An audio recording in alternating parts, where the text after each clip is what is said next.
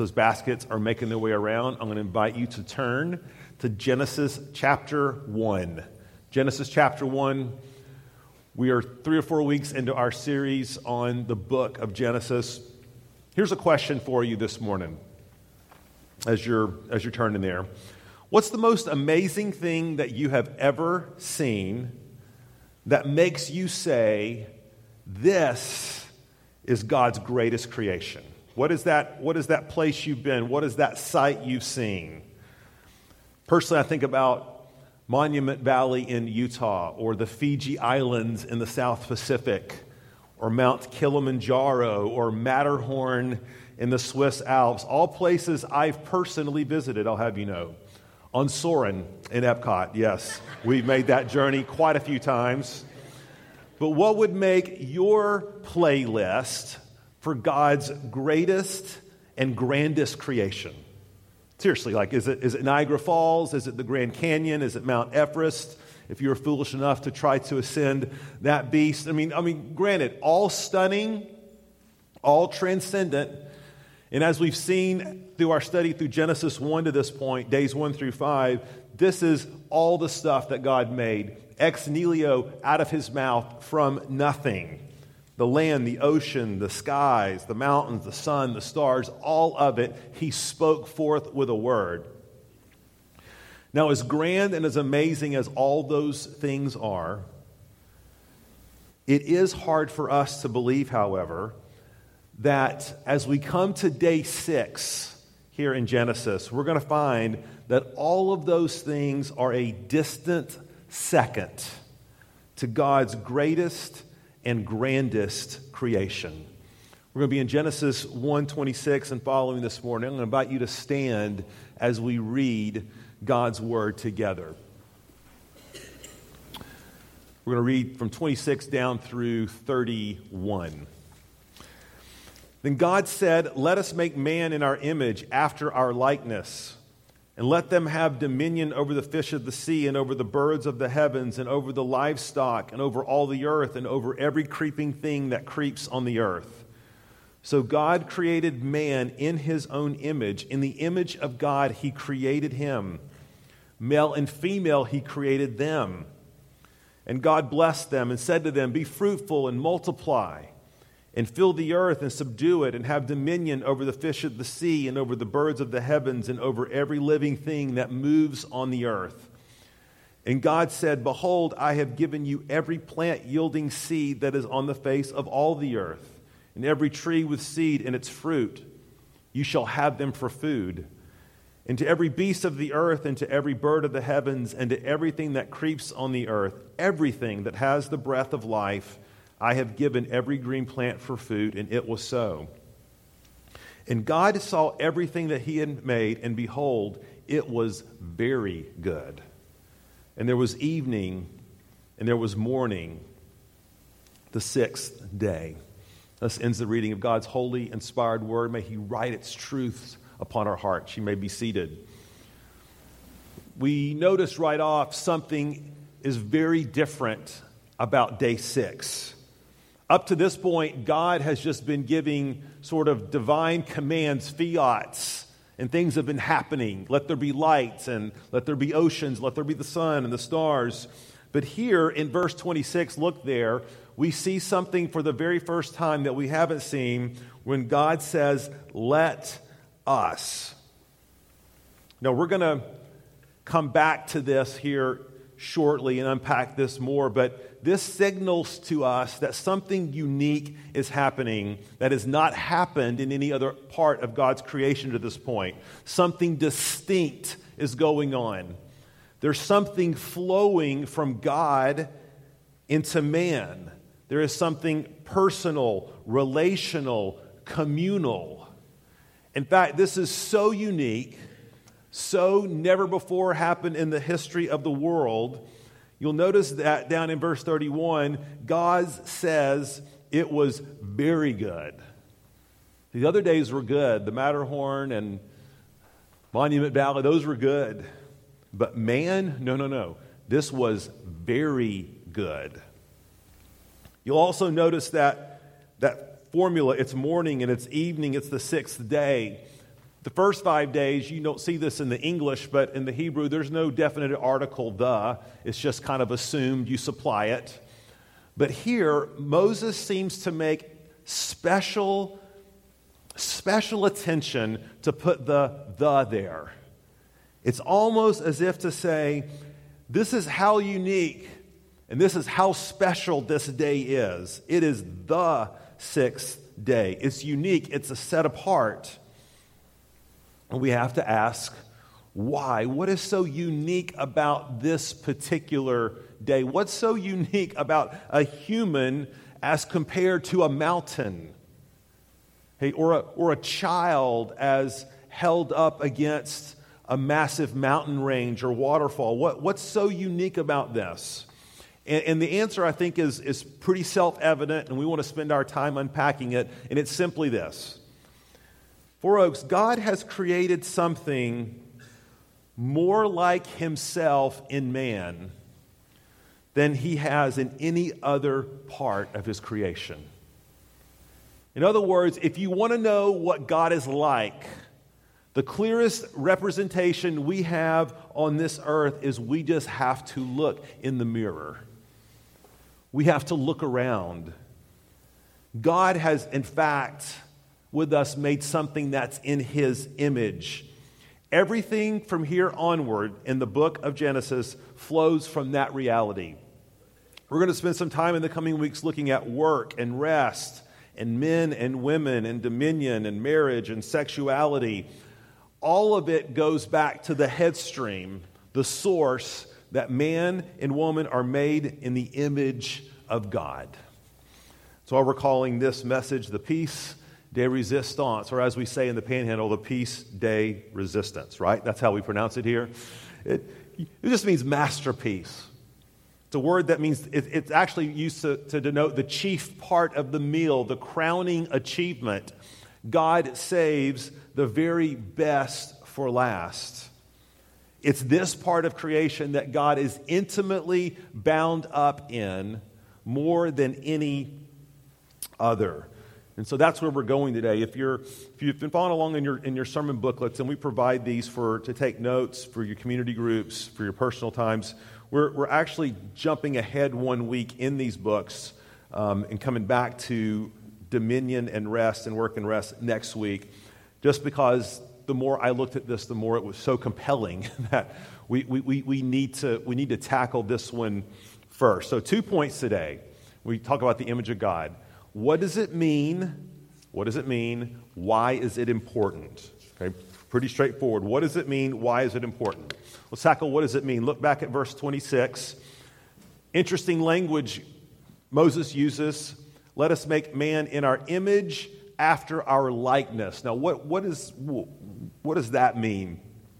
I think it was maybe last summer, I can't remember, Susan and I went out of town for a little while, and my dad came in and stayed with our kids. And by dad coming in and staying with the kids, I mean dad came down so he could be babysat by the kids. You understand how this works, right? And I remember one of you came up to me afterwards and said, I met this visitor at church, and I had never seen this person before. But I took one look at him, and I knew immediately this was your father, right? And you're always horrified when you hear something like that. And you're like, the likeness was so striking, and it was a little disconcerting. I've always thought of my dad as a rather plain-looking man. But nonetheless, he doesn't listen to these online, so it's okay. What terms do we use when we say things like this? What do we say? He or she is a spitting image, right? A chip off the old block. In fact, the word image literally means resemblance. It means to carve out of, as in a piece of wood. We wonder where that terminology comes from. Literally, we are a chip off God. Now, the pagan version of the image of God, and this was a prevalent term culturally at the time that Moses was writing. They would have been exposed to it in Egypt. It didn't work this way. See, the image was that little tiki statue, right? That little thing that you put in your kitchen or your little elf on a shelf, at Christmas time or whatever. It's a cheap substitute. It's like going to the dollar store instead of Neiman Marcus. Although, let me tell you, the dollar store is not to be trifled with. Let me just tell you that right now. That's not the way Moses uses this term. That's not what he means. Wayne Grudem says this: the fact that man is in the image of God means that man is like God and represents God. See, in the ancient Near East, when Alexander the Great or Caesar or whoever would come rolling through and conquer your territory, one of the first things that they would do, it was to mint money. They would mint new coins, and guess whose image they put on there? Themselves, right? It's interesting, in the United States, part of the reaction against this in our history was that your face can't be on if you're alive, you can't be on a dollar bill or coin. It's only for those who've deceased, who've gone on, for precisely this reason. Because it was sort of the idea that even if the emperor wasn't present with you, every time you would pull out your money to pay for something, there is his big old mug right on that coin, right? And what are you reminded of? I've got a sovereign. I have somebody who's my boss. If I don't do what he says, he might kill me or what have you. I mean, it was to provoke a sense of fear, of awe, to remind them who ruled them, who owned them. See, when God decided, I want to give a reminder to my creation about who I am. When God decided, I want to give a visible representation of myself to my creation, guess what? He created you. Wayne Grudem again says this: it will probably amaze us to realize that when the creator of the universe wanted to create something in his image, something more like himself than all the rest of the creation, he made us. Now let's get the importance of what Moses is saying here. Man is not inferior to the creation, nor is he merely a part of the creation, part of the circle of life. Man is above creation. Man is the crowning achievement of creation. He is actually the way that God has chosen to represent himself. Oftentimes you hear this, and I've said it and done it as well. I want to go out in nature so I can get close to God, right? So I can behold his beauty and I can look at his majesty. And there's nothing wrong with that. The psalmist tells us absolutely do that. But if you want to get the closest look of God that you can on a human level outside of his word, just come be with his people. See, that's the magnitude of what Moses is saying here. That God has chosen us, men and women, to represent him. God has chosen man that through him and her, he's going to make himself visible through flesh and blood. And this has all sorts of implications, all sorts of tomes, piles of ink have been spilled on this whole image thing. Let me just mention sort of 5 ways briefly that you and I, as image bearers, are like God, okay, are like God. Okay, 5 areas, and let me go through them somewhat quickly. Number 1, we are like him spiritually. And here's what I mean by this. We know that God is an eternal being. He has no beginning, no end. He's always been. He always will be. He lives forever. And you and I are like him in this way. You are created with a soul that can never die. You are an embodied soul. Just as God is eternal, guess what? Your soul is eternal. Your soul, my soul, will spend eternity either in heaven in the presence of God or in hell separated from him. That is the clear teaching of Scripture. There is no other aspect of God's creation that we can say this. Don't send me the email about is Fido going to be in heaven, okay? Because I'll probably lie and say yes, okay? I just will, because that's what we do. I can't answer that question. But I can answer this one. You have a soul that can never die. Spiritually, that is true of you and me because we are made in the image of God. Number two, we are like God relationally. Now let's get back to this part here where it says, let us, okay? When God says, let us. Remember, God has been Elohim. It's been in the singular, in a sense, thus far. Now, it's hard to know what Moses knew when he was writing this. But looking back, and if you look back at verse 2 in Genesis 1, there we see this idea that Moses says the Spirit of God is hovering over the water. Okay? And there's this idea that God is existing not just as a singularity, but as a plurality.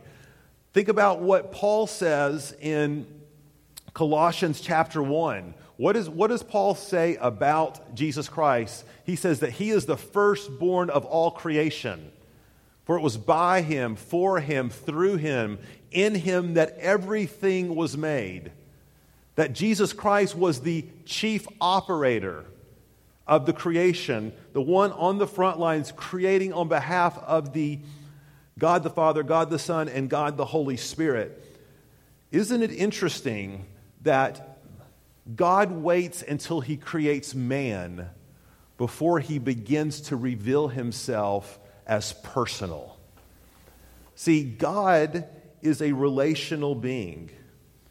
And God created man and woman to be in relationship with one another and with him and as a community of people living on the face of the earth. We're going to talk some more about the implications of this for marriage and sexuality and all those sorts of things here in a couple of weeks. But let me just say this. One reason when we get to Genesis 2 that God is going to say it is not good for man to be alone is that Adam in himself, by himself, did not fully reflect the image of God as it would be if there was a man and a woman together. God says they are both made in my image. And see, this has an analog to the Trinity. Because as the Father is of the Son and the Holy Spirit are one substance, yet three persons in community together, a husband and wife, or men and women, because they are one substance, yet different persons in community together, they embody this aspect of the Trinity. See, when we come together like we are here on Sunday, when we're in our marriages, when we're in our community groups, we're embodying something about the image of God.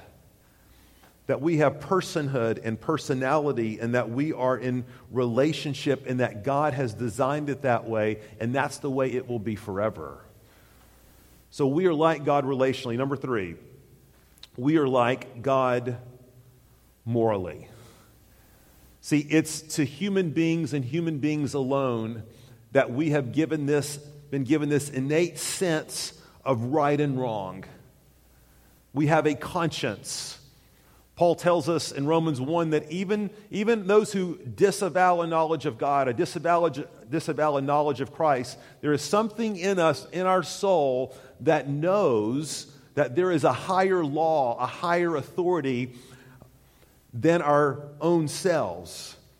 And so all of these instructions that we're going to see God give Adam and Eve in Genesis 2 about the tree of life and the tree of knowledge of good and evil, these commands, these instructions, these warnings, all appeal to the fact that man and woman, as made in the image of God, are morally responsible. Let me just say something about this briefly. In our therapeutic age, where we are very quick to pinpoint factors that have influenced us negatively, whether it's our parents, some sort of trauma in our life, our background, the way we've been treated, some sort of abuse. First of all, let me just say, all of those are fundamentally, absolutely factors that shape who we are. There is no question about it. In fact, I would even go so far, if you are ignorant of those things, if you're not processing those things, if you're not self-aware of those things, they will continue to pump toxicity into your present life. However, they aren't to be the primary category by which we are to look at our own hearts and our own actions. Isn't it interesting that it is to man and man alone who is accountable to God, that we are responsible to God? When Adam sinned, what was his first impulse? It's the woman you gave me. And we haven't stopped that since. We have to remember that ultimately all of us are moral beings with capacities to choose between right and wrong, between good and evil, between God's law and ourselves. So we are made like God morally. Number 4, we're made like God mentally. I'm sure your pet is very smart, okay? I'm sure he speaks his or her own little love language to you, right? I'm sure y'all have your own thing. Your pet is you. Some of y'all are shaking your heads like, nope, that dog's going to the pound as quick as possible.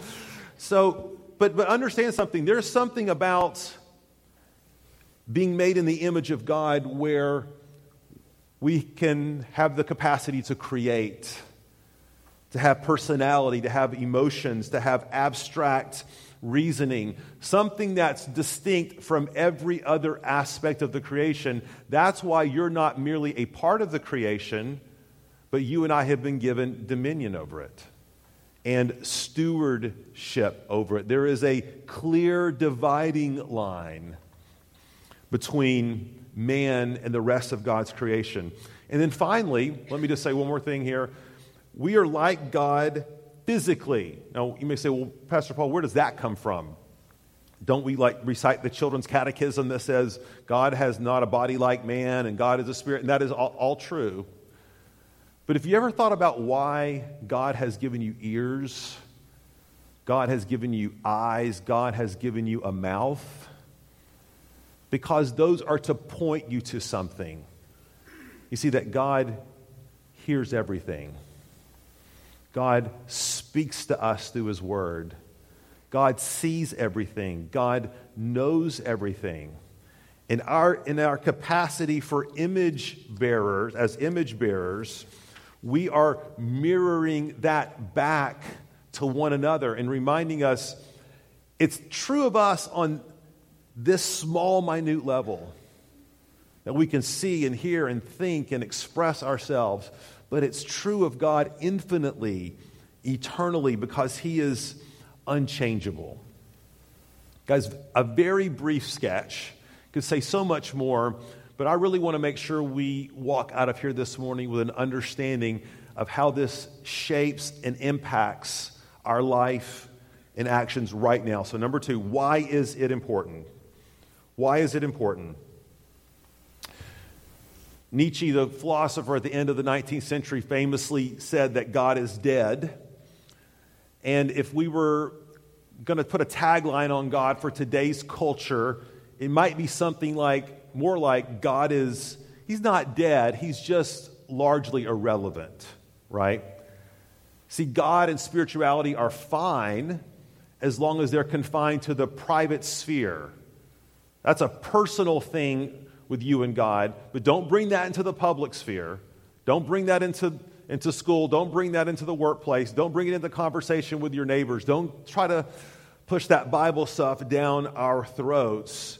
And so what's happened over the course of time is that as God has been sort of pushed to the periphery, man has been elevated. And now man becomes the arbiter of his own decisions. The autonomous self is the final authority for all choices, and we end up all doing what is right in our own lives. Now listen to understand how this equation impacts our view of the image of God. You see, because the image of God is based upon this idea of the reality of God, when you lose God, you will also lose man. It's inevitable. See, when you lose God, you lose the standard by which you are to look at, perceive, interact, engage with those who are around you.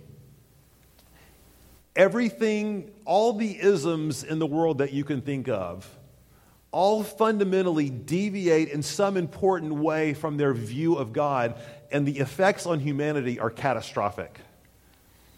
So as different as fascism and communism might be on a piece of paper, they fundamentally do the same thing. They displace God and replace him either with a leader or a philosophy or a party. And when that happens, human beings become expendable. They're to be eliminated or cast aside, all for the greater good of whatever the party teaches it has to be.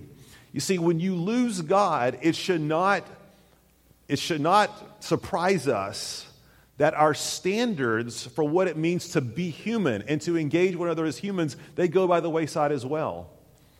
That's why Francis Schaeffer, when he was describing current secular ethics, this is 30, 40 years ago, he was very prophetic, where essentially man, we want to take the principles of Judeo-Christian religion, the ethics, the morals on some capacity, but we don't want God to accompany them. And so we just want to follow the ethical standards apart from God. And Francis Schaeffer that says that man is like a guy who has his feet firmly planted in midair. And so it should not surprise us at all when this begins a serious descent and slope into all sorts of catastrophically denigrating things culturally. And let me just mention three. And as I mention three things, I want to talk about it globally in a macro level, but I also want to just ask you to sort of apply it within the context of your own personal life on a micro level. So number one, this is important, this idea of the image of God, for us to uphold the dignity of life. When we think about suicide or infanticide or euthanasia or racism or elder abuse or discarding the mentally ill or aborting special needs children or mistreating the poor, wherever that is happening, you can be sure that there is at its root some distortion of this idea of the image of God. See, when we treat with disdain or as second class or as inferior anyone that sort of fits into any of those categories, and there could be 100 others, we're showing that we have failed to understand the implications for the image of God and the dignity of human life. All of it. Every bit of it. In whatever sphere we find it. When you think about this on a personal level, let me ask you a question. Who are the undesirables in your life? And understand, I did not say, do you have undesirables? Because we all do, right? I just said, who are they? Are they a different group of people? Are they somebody who lives in a different part of town? Are they someone of a different race or socioeconomic status? Maybe someone who's in a political party. You can't believe that person would vote for this or stand for that or support this. How could you be a Christian and do that? Maybe they're part of the undesirables. Maybe it's the guy who stands by the interstate exit, collects money. I don't know who the undesirables are. But parents, if I wanted to find out who your undesirables are and you wanted to find out who mine are, just ask our kids, right? They could tell us immediately. Just like that. Who are your undesirables? And think again about how God views them and who they are as made in His image, as image bearers, inerrantly worth great dignity. Now, man is incredibly capable of terrible sin, terrible darkness, terrible destruction. But unless you begin with the idea that man in the image of God upholds the dignity and the value of human life, all sorts of catastrophic mischief will unfold. Number two, why is it important? We want to uphold the uniqueness of human life, the uniqueness. I was with a friend a number of years ago, and I went to his med school class. It was some sort of class on microbiology. It might have been a class in Mandarin as far as I was concerned. I had no idea what was being said. But I do remember one particular comment that the professor or the instructor made when she said, you know, the complexities of the human body lead me to almost believe in a God. And then she said, almost, right? But when we think about atheistic evolution, which puts down to chance you and I being here today, that somehow, some way, through a random collision of molecules, that through random chance that we emerged from the primordial slime, or as R.C. Sproul said, are you and I just giant germs? Okay, that's what he asked. Well, Genesis 1 says, absolutely not. Man is created distinctively from all other forms of life. Now, there are those that call themselves theistic evolutionists. What is a theistic evolutionist? Tim Keller would support this, and I love Tim. I love just almost everything he teaches, which basically says that man indeed evolved from lower life forms, but it was at the hand and the bequest of God. Now, let me just say something about this, because we don't have time to unpack that here. But when we have our symposium on creation and science on May 8th, that's going to be one of the things that we address. So Wednesday night, May 8th, we're going to be here. It's going to be a joint 3-congregational thing where we're going to talk about the days of creation and literal versus figurative, and how did God create, and issues of science and creation. We're going to dive into all that, bring your questions. There's going to be a ton of dialogue. But let me just say this for right now. Putting aside the scientific questions, which I believe are not compelling whatsoever, I don't think the Scripture gives room for this. As John MacArthur says, you can't evolve into the image of God. You see that?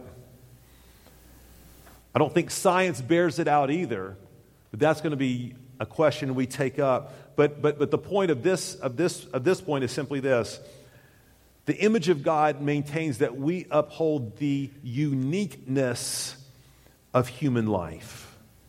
It is unique. It is special. It is otherworldly.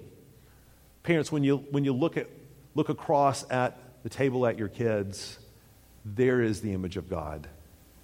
When they look at you, you are their representation of God in flesh. And that should just scare the socks off of you. It scares the socks off of me. That when you go to work, that for your atheist coworker, you represent God to them, which is an amazingly staggering thing. So we want to uphold the dignity of human life, the uniqueness of human life, and lastly, we want to uphold the priority of human life. You know, I was traveling this past week, and I can remember traveling on an airline 10, 12 years ago. The big deal is, what do you do with cell phones, right? Everybody had a cell phone. It was new technology. Airlines have more or less kind of figured that out. But the new thing is like pets, right? Companion pets, emotional support pets. And before you send me the email, just remember, I love pets. I love dogs. I grew up with them. If our son was not allergic to dogs, we would have a dog. I had a dog. I mean, you get it, okay? They're a good gift from God. Have I given enough qualifiers for it? But can I just say something to all of us? Stop.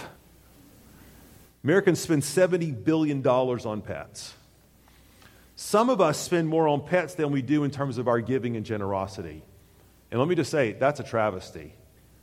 That we would prioritize temporal over eternal and great commissions. You may say, you're preaching. Yes, okay? Guys, demographically, you see this catastrophic shift across our culture.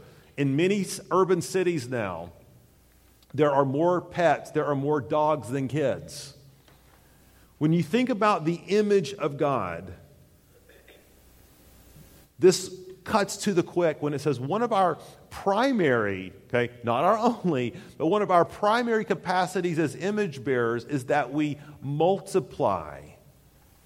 Okay, this is This has all sorts of implications. I don't want to fully go there this morning because that's coming up in a couple weeks when we talk about marriage and family and sexuality. I just want you to put it as a post-it note right now to think about, do humans, relationships, do they have priority in my life? That's all we're asking. And how is that priority demonstrated? How is it demonstrated in our generosity? How is it demonstrated in our time? How is it demonstrated in our capacity? How is it demonstrated in our relationships or not demonstrated in our relationships? More on that to come.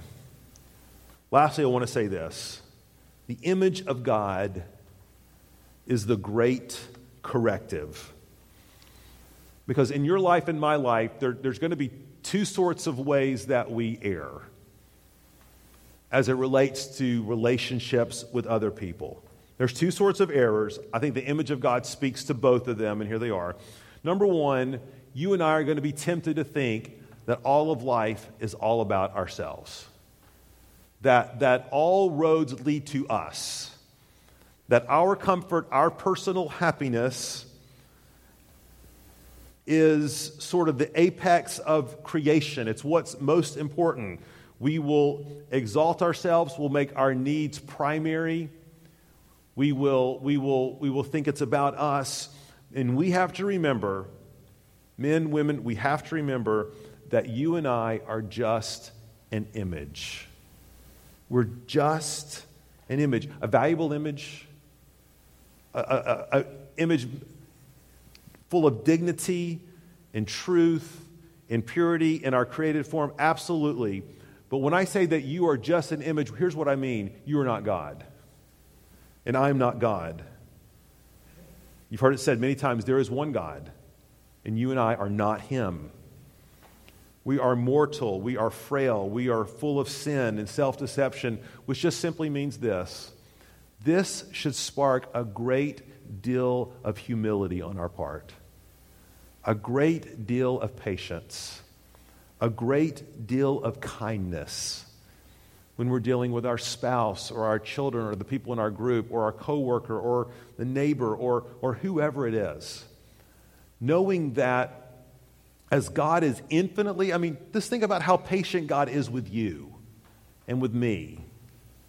We embody His character as we are the same to our fellow man. So maybe you need that corrective this morning. On the other hand, maybe you need the corrective which looks at everyone around you as expendable. Guys, we're a part of a toxic culture that treats others with contempt, particularly when they are an obstacle to our self-fulfillment or our self-actualization. Remember that person sitting across from you, as difficult as it may be, as hard-hearted as they may seem, as relationally complex as they are, this person is made in the image of God. Of God. Worthy of great value and dignity, every individual, every class, every socioeconomic status, every ethnicity, every background, whatever those imaginables might be for you, how would the image of God transform the way you look at your neighbor? If you just remembered, he's not the guy who gets cranky when your kids walk across his front yard. But this is a man made in God's image. Because the image of God obviously is tied up all in our salvation. Because when it came time to save us from the destruction we wrought upon the image of God, we'll get to that in Genesis 3. And we did. We didn't destroy the image of God, but we greatly marred it. We greatly distorted it. And when God said, I'm going to restore that image to you, how did He do it? Could have done it 100 ways.